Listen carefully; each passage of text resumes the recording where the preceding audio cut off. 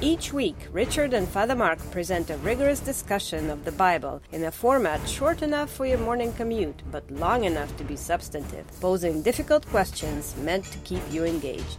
Over 24,000 episodes are downloaded each month at no charge.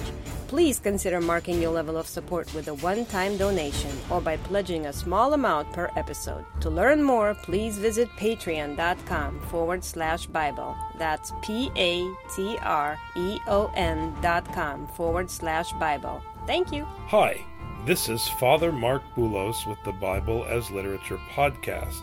People embrace social norms in much the same way that fundamentalists embrace religious rules, as a means of self-approval.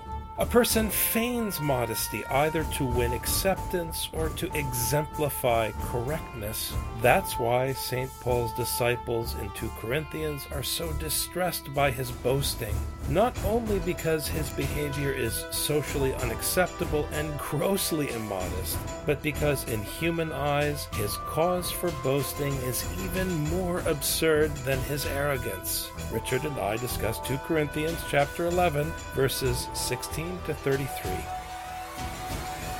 You're listening to the Bible as Literature.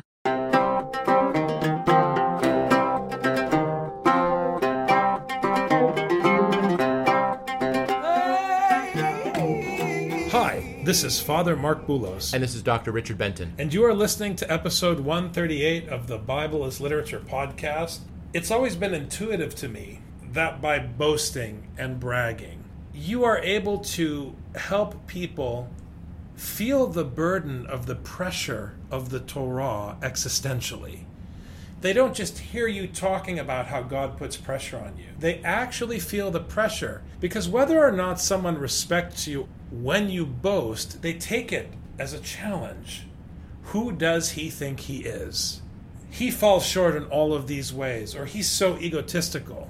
And you begin this battle with your own ego and your difficulty with the ego who's boasting. And then people respond to that by trying to prove that they're just as smart or just as great. And this is exactly how the law functions in the Old Testament. You're going to prove to God that you can do the law when the only possible outcome is your failure in Deuteronomy, your death. You're going to brag to Paul that you can do it too. But you can't compete when someone is willing to boast to the extreme in order to make the point. And that's what happens in the gospel when Jesus says you have to be perfect as your Father is perfect. It's not possible. Paul is dealing with a flock who's confused. Sometimes Paul is really tough, putting on a lot of pressure and boasting, and then sometimes he's meek and his speech is despised. So they're confused. And I think one of the reasons why people get confused is because they end up mixing up the ego of the person speaking and the message that they're teaching. Now, with the Lord, the ego of the Lord and the teaching are exactly the same thing. When it comes to Paul, Paul is channeling a teaching that's not necessarily tied up with his ego. Now, he uses his ego and he uses his self in order to make sure that the people understand the teaching. But the people are confused because when Paul speaks boastfully, they think, like you said, Father, who does he think he is? Doesn't matter who he thinks he is. The question is, what is he teaching? And just as Paul accuses his opponents of functioning like Satanas, Paul is confessing here, beginning with verse 16, that he is functioning like a stand-in for God. He is God's proxy. So he's saying, if I'm bragging as Paul, on behalf of Paul, I'm a fool. But I'm not bragging on behalf of Paul. So I'm bragging as God would brag. Indulge me some foolishness because I am only Paul. But still, if you accept that it would be foolish for Paul to boast, let's deal with my boasting and see what we can learn from it. See how it illuminates God's teaching, which is why I'm here. Once you make the assumption that the boasting is coming from the Lord, the hearer has the chance of learning. You have to speak from the Amvon with authority. You cannot speak as one of the people, and you have to come from above the people. This is so important, and it is so alien and so foreign to the postmodern psyche. But it's how Scripture works. Again, I say, let no one think me foolish. But if you do, receive me even as foolish, so that I may also boast a little. He's saying, look, I need to boast. And if you're so egotistical that you think I'm God, that's fine with me, because the outcome will be the same, which is what I was trying to say earlier. I'm going to boast, and you can understand that I'm not bragging about me, or you can take it as though I'm bragging about me. I don't care, because you will get the message. And he's been saying in the first part of this chapter that he's doing this for them. I mean, he's tried to explain himself 7 different ways, and hopefully by this point, we as the hearers can understand that he is boasting for our benefit. What I am saying, I am not saying as the Lord would, but as in foolishness, in this confidence of boasting. So, again, I'm not God. If you think I'm God, you're not getting the message. I'm doing this confidently because I know I'm not God and because I know you need to hear it. Since many boast according to the flesh, I will boast also. So the other apostles are bragging that they were close to Jesus, they're the relatives of Jesus, they knew Jesus. I know Jesus. Who is this Paul character? Wasn't he persecuting us? Blah, blah, blah. They're all bragging. They're bragging about what great Jews they are. Again, I hearken unto Galatians. You want to convince me that you're a Jew when I am a Pharisee, the son of Pharisees, and studied with the greatest of the Pharisees? And I exceeded all of you in my Judaism? And you're going to question whether I'm a Jew? That's how Paul is talking. He's dismantling their worldliness. He's dismantling their understanding of what glory is and what respect is. For you, being so wise, tolerate the foolish gladly. He's making fun of people who feign humility. They feign humility when people's arrogance suits them. But when Paul's arrogance offends them, suddenly they, the humble who are so wise, condemn Paul. Well, the people who are really good at boasting, they suffer them.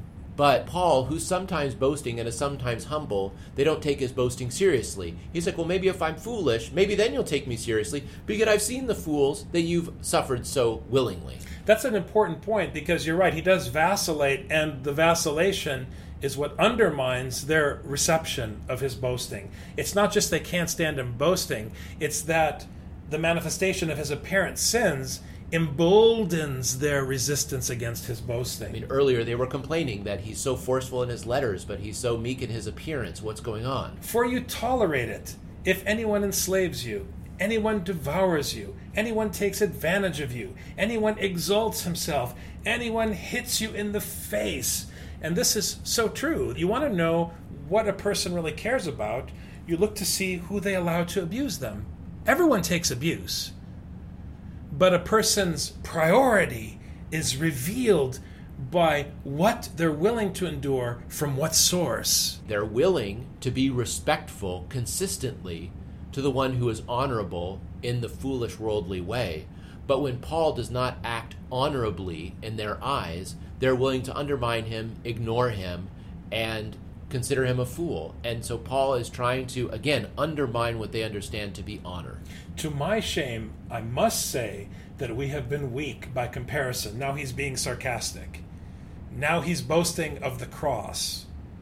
Because even though Paul can crush you in worldly terms, he's saying, I'm not really as impressively worldly as my opponents. And so now he's playing the weakness card again, which, he's shaming them. He says to my shame, but when Paul says to my shame, what he actually means is I'm shaming you.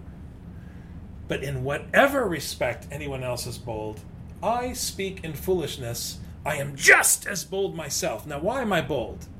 Not because I was the greatest Pharisee who ever lived, although I will boast about that in worldly terms just to crack open your brain. What I'm boasting about is the cross. I'm boasting about this teaching. And that's ultimately why you won't accept it. Because I'm coming at you as though I'm the president of the most powerful country in the world, and I'm demanding things of you, but I'm actually a wimp. What do you do with that? He wants to show that he himself is a wimp, and he's going to boast in his wimpiness, and that wimpiness is to be his honor. Like you said, he's using this to crack open the brain of the people, because they don't understand what honor is, and when he boasts in his weakness, they can't get it. And now he gives his pedigree, and what's cool about the way he gives his pedigree, it's interwoven with feats of human strength, but also feats of weakness. Are they Hebrews? So am I. So technically, I have the pedigree. Are they Israelites? So am I. Are they descendants of Abraham? So am I. If you're going to question me in terms of my bloodline and my DNA and my tribal affiliation, I hit all of the categories. I'm going to use this foolish worldly honor which seems to impress you so much. I don't know why you're so much more impressed by them than you are in me, because we have the same genetics. Are they the servants of Christ? I speak as if insane. So he was a fool earlier, now he's nuts. I more so.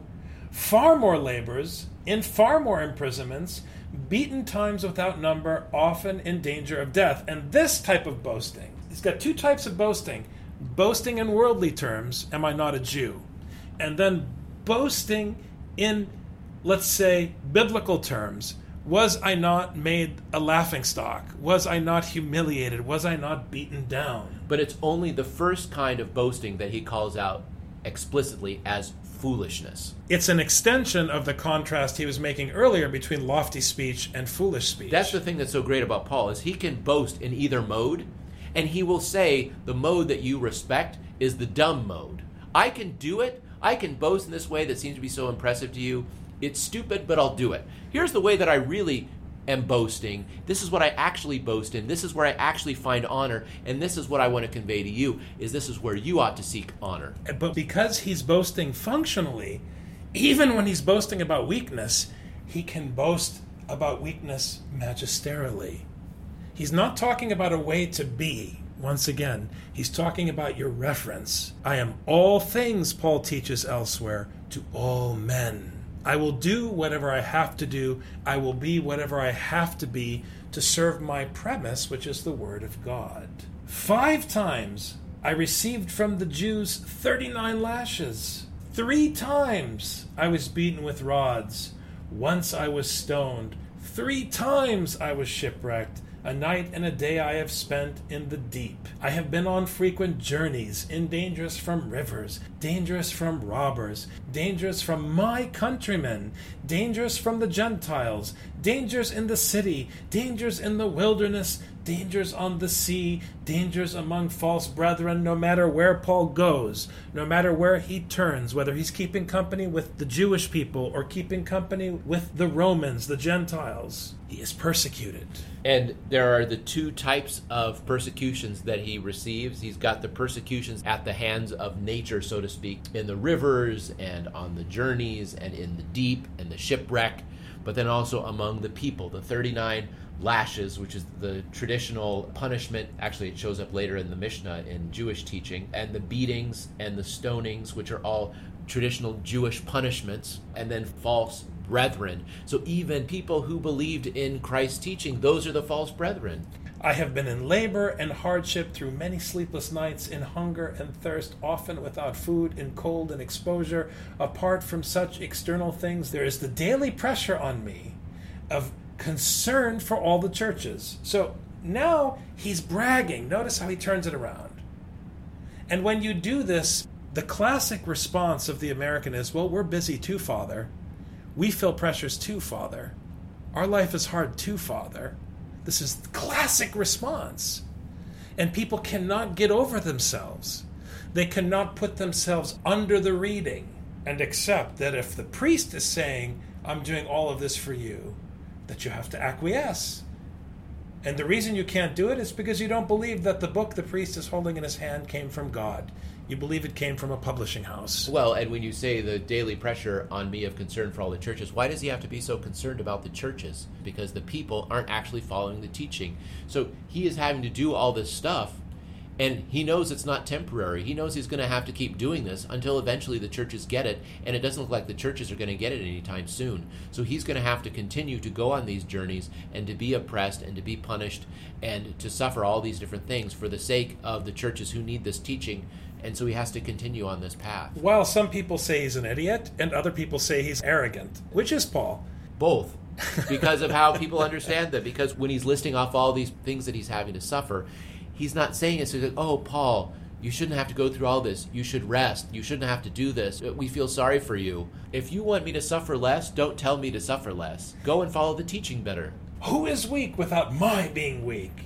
If I'm not weak, there's no hope of your weakness. Who is led into sin without my intense concern? Who is the shepherd that will rescue you when you screw up, as you've screwed up, and as I'm rescuing you at this very hour with this letter? If I have to boast, I will boast of what pertains to my weakness. The God and Father of the Lord Jesus, he who is blessed forever, knows that I am not lying. The only thing I'm actually boasting about here is all these things I've suffered. And if you feel bad for me, don't feel bad, because I'm going to boast. I'm going to continue to talk about it. I'm going to continue to seek it out until you can understand that this is what comes of the gospel. This is the fruit of the teaching. If you were actually following the teaching, this is the fruit that you would enjoy too, except because you're still under the worldly concept of what honor is, you avoid the fruit that I am experiencing. Let me illustrate verse 30 to you. It's very simple.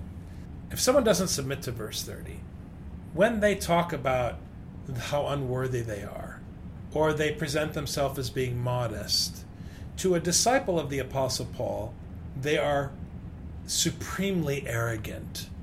I am not impressed when someone gets up and says, "Who am I?" Because according to the teaching of the Apostle Paul, if you say, "Who am I?" you don't belong up there. You have no right to be there, because you're the reference. You're bragging. This is what's so difficult for the one who is foolish in scriptural eyes. People are fooled with false modesty. You can accuse Paul of anything you want. You can't accuse him of false modesty. He is manipulating you so that you can't be manipulated. You have to understand that there is something worthy of boasting that has nothing to do with you. And if you understand that, then you realize you have a duty to boast about it. And once you don't boast because you don't want to appear arrogant because it seems foolish, Paul says sarcastically, you're so wise that you understand that boasting is foolish. Then you are fooled by the serpent, as he explained earlier in this chapter, and he can't help you. This is what people don't get. In 1 Corinthians, when Paul says, I am the least of all, he's bragging. He's bragging in a big way. So stop trying to pretend you're modest. Stop trying to win friends by being socially acceptable. And make a decision that you are not allowed to boast like Paul, so therefore when you preach, you will boast. Well, when Paul says he's the least of all, he's got evidence. He's got data. You want to know how little I am? Here's all the things that I've suffered. The person who in our society says, I'm not worthy, what do they have to show for their unworthiness? Have they actually suffered what Paul is suffering? Even 1/100th of what Paul is suffering? No, they haven't suffered anything. They haven't suffered anything. When Paul lists these things out, he's trying to show that he is honorable in the anti-honor school that goes against the Roman understanding of honor. He is embodying the fruit that comes from following the gospel. This is what is supposed to happen. It's impossible for someone in our society who is strong and well-fed and drives to work, and the worst thing they run into is traffic and then getting rained on when they have to walk across the parking lot to their job where they have health insurance, and then they're going to go home and say, oh, I'm not worthy. No, you're worthy of the world's honor. Congratulations, you get the world's honor. That's why you get the big check. But are you worthy of the gospel's honor? By no means. There is nothing that you've suffered. When you brag about your lashes for worldly honor, you are missing the point that the worldly ascesis in Deuteronomy can only result in death. Paul is offering you life. You're settling for death, and he's offering you life. In Damascus, the ethnarch under Aretas the king, the ethnarch is the leader, the governor of a province, the ethnic leader of the Arabs in this case, Aretas the king, was guarding the city of the Damascenes in order to seize me. So he had the leader of this entire province in Arabia who was guarding the walls of the city to seize Paul. And I was let down in a basket through a window in the wall, and so I escaped, and so escaped his hands. So look how I can brag at the stature of the people who are trying to kill me. Let me ask you, Who tried to kill you? you thought that the guy who cut you off on the freeway was trying to kill you, but you didn't have to escape. You just honked, you got angry, and you went along. That was the biggest threat that you underwent today. I love how Minnesotans, they complain about how their boss persecutes them or how their parents persecuted them. Paul has got bigger fish to fry. He was dealing with the leader of Syria. No one knows you or your persecutor, so don't tell me you carry your cross daily. Thanks very much, Dr. Thank you, Banta. Father.